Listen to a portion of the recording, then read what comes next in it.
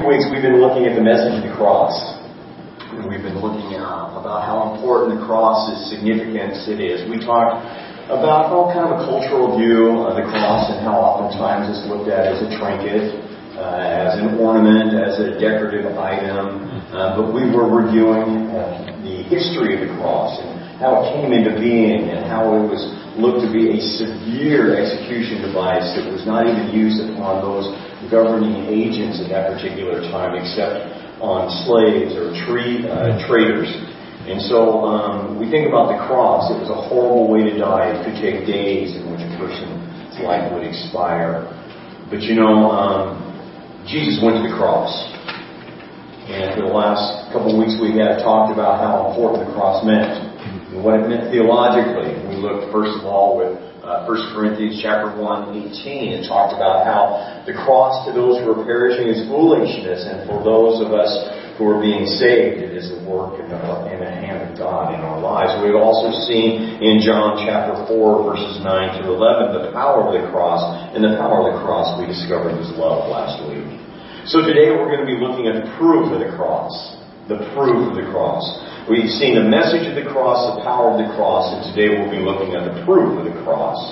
And so I kind of like definitions of things, so I want to give you a definition of the word proof. It's a collection of evidence that compels our understanding of truth. It is a collection of evidence that compels our understanding of truth. So the context we see in the scripture this morning is taken out of John chapter 20. We'll be looking at a couple of verses, but the key text will be found in verses 26 and following. But in the meantime, we see that in John chapter 20, verse 19, we discover, when therefore it was evening on that day, the first day of the week, that when the doors were shut where the disciples were, for fear of the Jews, Jesus came and stood in their midst and said to them, "Peace be with you." This is an amazing verse. I want you to take a very close look at this four-letter word because it sets the time parameters. We see that it was an evening on that day. What day is being referred to? Yes, it's the first day of the week. This is the first Easter. This is the evening of the resurrection of Jesus Christ. And so as we look at this, everything is very, very fresh, and we can see the text of all this and how important it is that we recognize that this is Resurrection Sunday. The Bible says that they were gathered in fear. You see, the news of the missing body of Christ has spread very, very quickly in Jerusalem.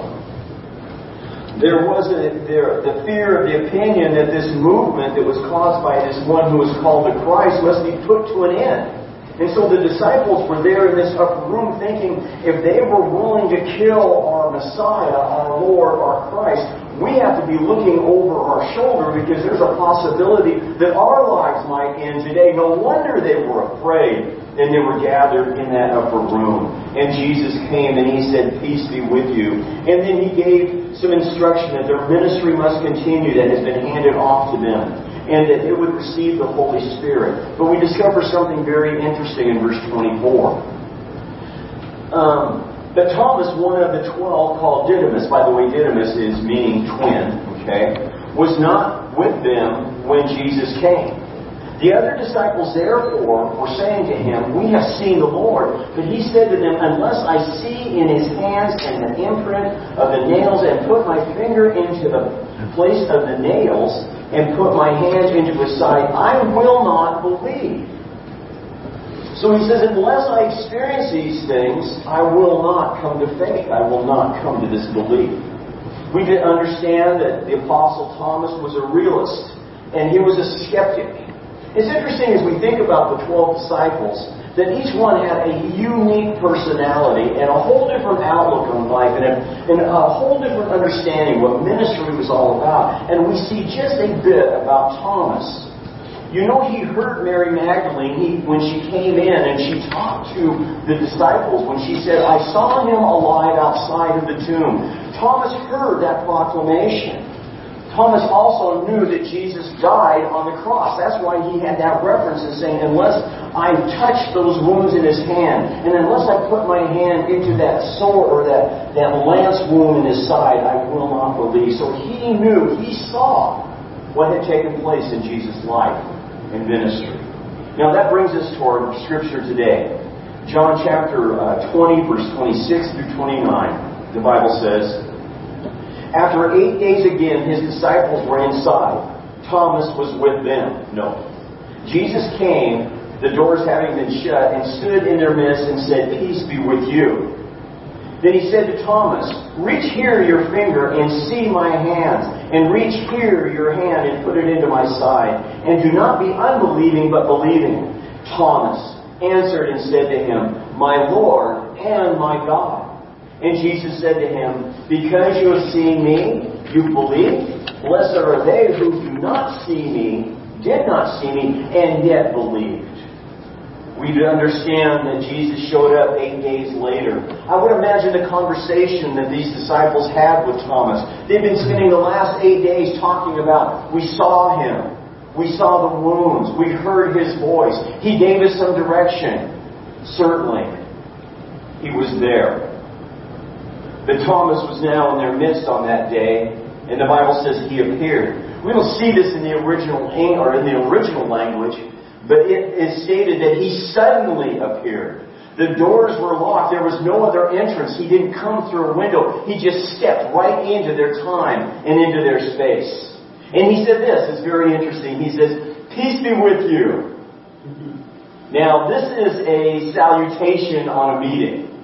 So basically, he's saying to them, every good thing, we bring it to our verbiage, to our time, in our society, we would say that Jesus came into the room and said this, "Hey, how's it going?"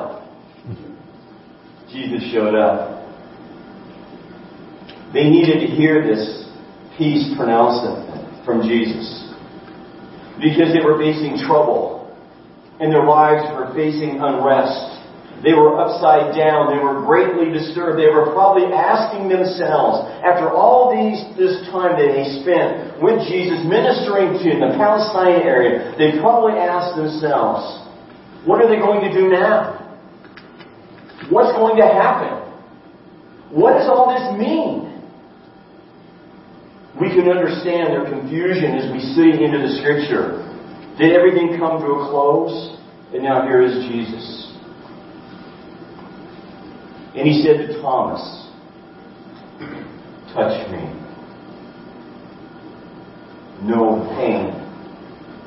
See the wounds, the nail scars, the pierced side."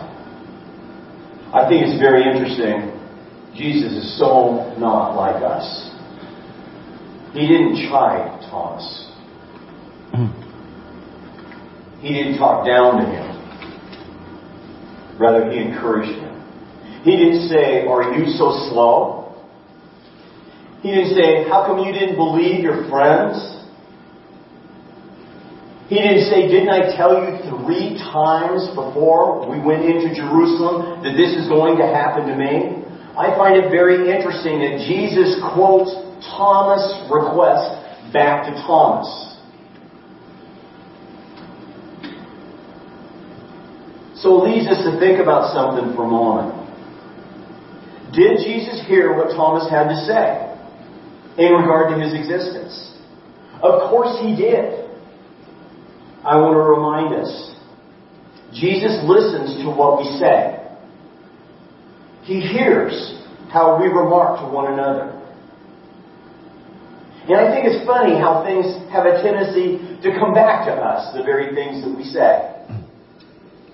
The very things that that Thomas said about Jesus. And Jesus just reminded him. Jesus wants us to see for ourselves. We see the context in this room. We see that Jesus approaches the doubt. We see that Jesus wants us to see for ourselves. You see, He wants us to have the personal application and understanding. This must have been a reminder about all this ministry thing that took place in Thomas's life. All the lives, all the stories, all the conversations, all the times that he spent with Jesus. It must have all clicked. It must have all made sense in just that moment. He must have had that, I get it now.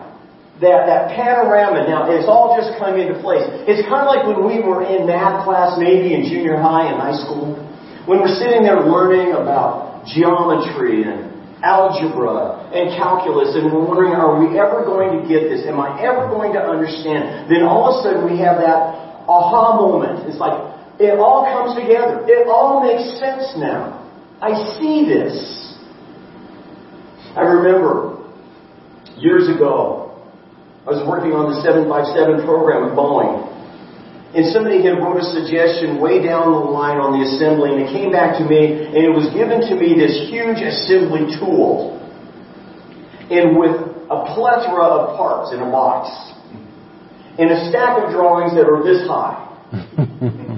And in order to assemble this particular airplane part, I would have to understand the looking down view, the right view, the left view, and then the front view of what this part looks like. And it wasn't on just one drawing. It was multi-dimensional, and it required many sheets of many drawings that had special insight into inserting an angle for a part. And so I'm looking at all these things, and it's just making no sense to me at all. So I went to my supervisor and I said, look at this assembly, this assembly tool. It was as big as a piano. And I was to build this thing with 112 parts. And it doesn't make sense when I look at all of these drawings. The multi-dimensionality of this airplane part was very, very confusing to me. And he says, Craig, let's do something. Let's go over to the assembly building where that part has been loaded upon the 757. And so we went over there and crawled into the cargo department or compartment of the 757 and look, there was the part. And it's like, okay, I get it now. And so I went back to that assembly, they call it an assembly jig. I went back to that assembly jig and was able to put that part together. Why? Because I had an understanding of what it was supposed to look like. So when Jesus showed up with the wounds, and he encouraged Thomas to witness his wounds, and then all of a sudden it all made sense. It all came together, how important the resurrection and the cross was. A significant point, a significant time. It was proof to the reality. And he came to the conclusion. Jesus says this, do not be unbelieving, but believe. You see, the resurrection is vital to our understanding of who Jesus Christ is. In fact, we cannot have saving faith in Christ unless we believe in the resurrection. Do you understand? Amen. It's vital that we grasp this truth. Jesus wants us to know that the price was paid and that His coming to us was proving the point. His bringing validation. So Jesus confirms our conclusions. So we see what Thomas had to say. He said, my Lord and my God. My Lord. My Lord. This word my is significant. I'm going to make up a word, okay? Because I can do that today. This word my, and this made-up word, is ownership. There is this owning in this relationship. It wasn't a casual conversation, but it was owning the closeness and the reality of who Jesus is. What Thomas is saying here is this, in this ownership, I am His, and He is mine. My Lord. My Lord. Lord means authority. It means master. It means leader. The ownership that I am His and He is mine means that Jesus is the ruler of His heart. So what He is saying here by saying that He is my Lord, He is saying I no longer live for myself, but rather the one who is Lord over my heart. When we became a Christian, we gave up our life We don't belong to ourselves. Jesus said repeatedly, those who want to save their lives will lose it. If you see the blog that is in the website this week, is the very thing that I wrote about. The fact is that we try to hang on to our lives, we will lose the very significance of the things that we think are important. But when we lose ourselves in Christ, we find the very reason and the purpose of our existence. And we can say, my Lord, my Lord. He says, my Lord and my God. The ownership of God. This word God, Greek word, is theos. Theos is a significant word because it tells us the recognition and the understanding of the mind and the character and the purpose and the presence of God. Big word, right?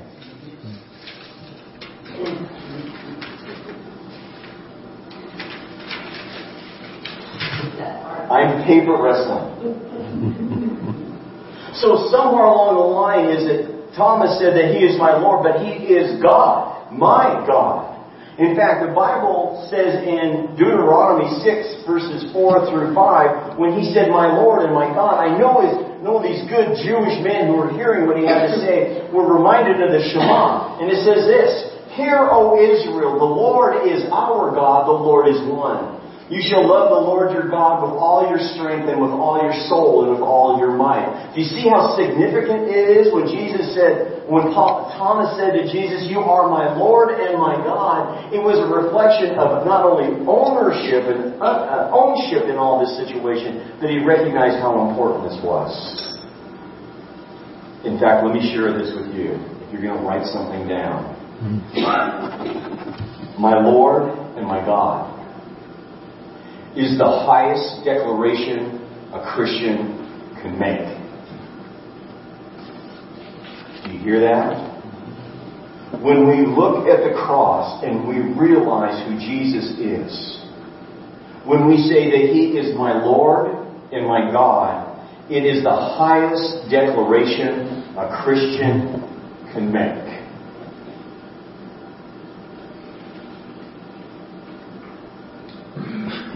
And then we see this rhetorical question. Jesus said, because you have seen me, you have believed. Blessed are they who did not see and yet believed. This rhetorical question sets up the faith for others in the future. Now listen. Future believers would base their understanding and belief on the faithful message transmitted by witnesses. Do you hear me? Future believers will base their understanding and belief on the faithful message transmitted by witnesses. A witness. Let me tell you about a gentleman I knew by the name of Steve. Steve was always looking for proof. And I told Steve, I said, our faith is our faith, and proof is significant. But first of all, we must believe. He says, well, I would love to believe, but I have to have evidence. And I said, evidence comes after we believe. He hesitated from becoming a Christian. I told him the plan of salvation, how we confess our sins and we believe in Christ and we give our lives. We receive salvation, and then from that day on, we live for God. I told him this. He says, I wish there was just something more. I wish there was something more. I said, that's all there is. You see, Jesus He's not obligated to do a miracle for all of us. And so I went to Steve's house one day, and we were talking back and forth, and he was into hang glider when it was really big years ago. And we were in Kashmir, and he showed this far-off mountain. He says, that is the most beautiful place to launch off in a hang glider. You can see for miles. You can almost see Lake Chelan as well as you can see Wenatchee. It's just a beautiful place to see.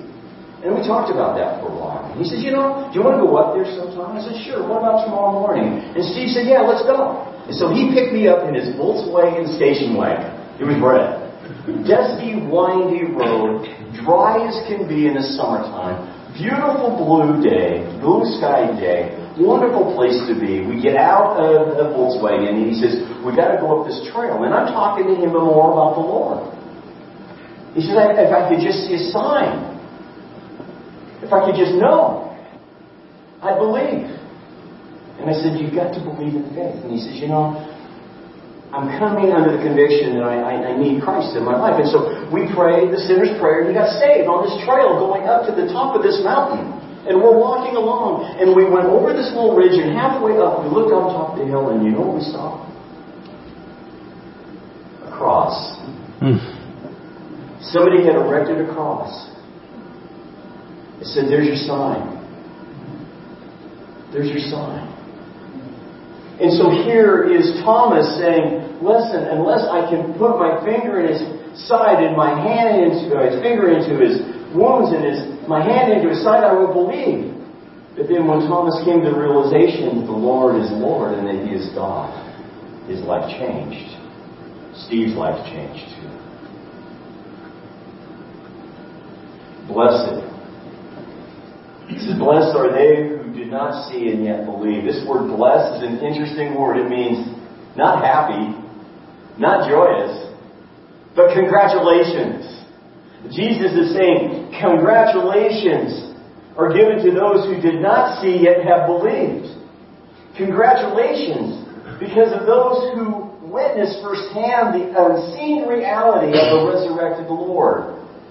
Congratulations, you saw. Congratulations, you believed. Congratulations, you've received. Congratulations. A celebration. Well done. Proof. Proof is the collection of evidence that compels our understanding of truth. Now let me close.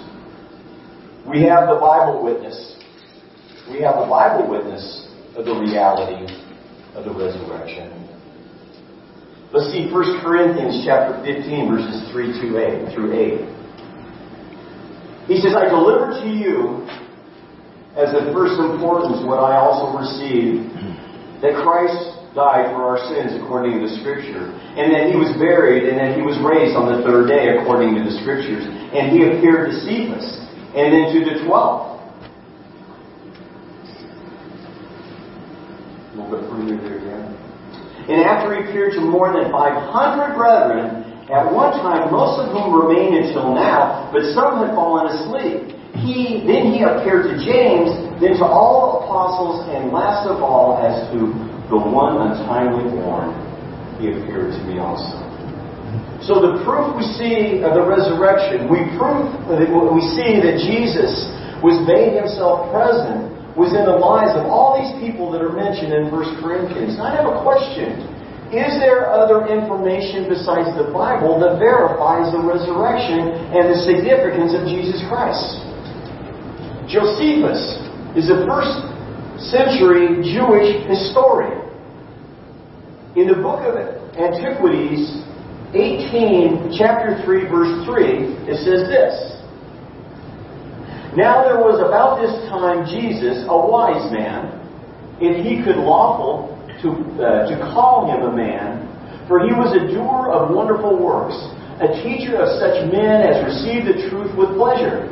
He drew over to him both many of the Jews and many of the Gentiles. He was the Christ.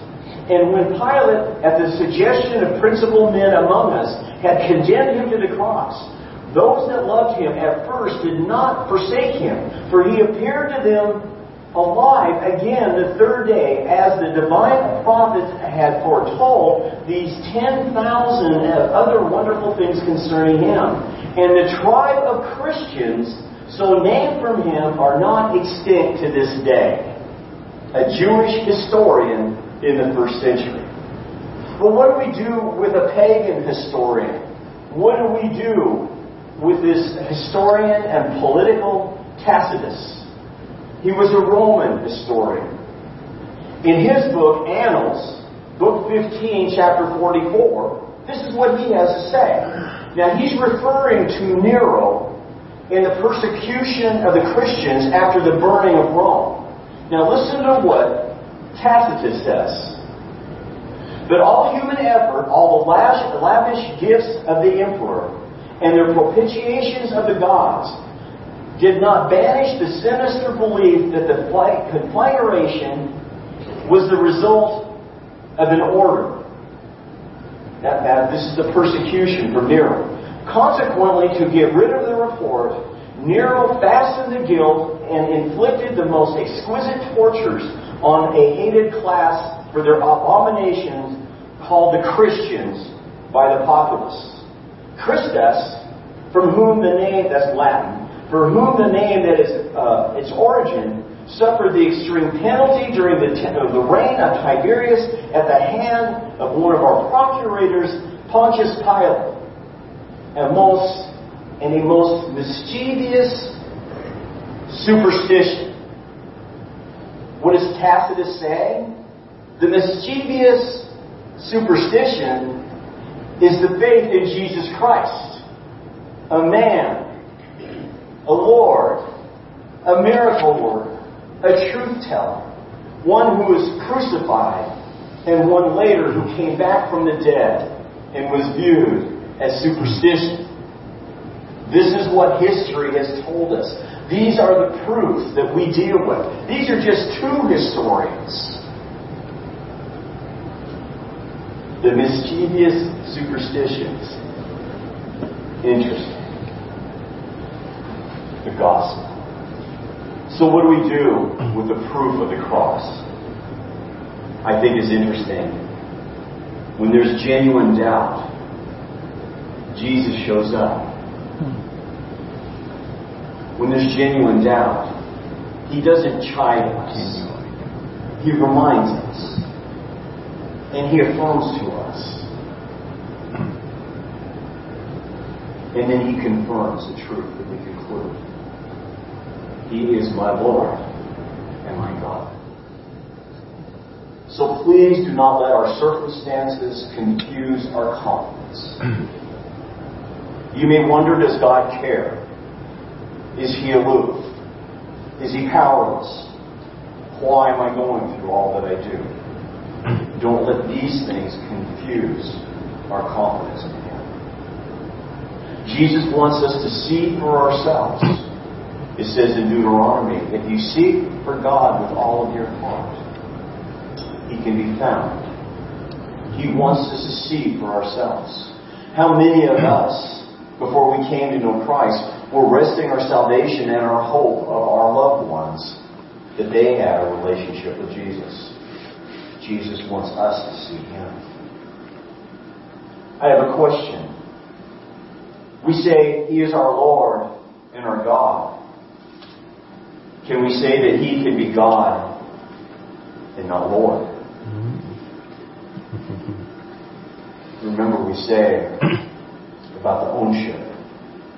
He is mine and I am His. So it's the faithful witness of Thomas and all the other disciples that have led us to salvation. The faithful witness.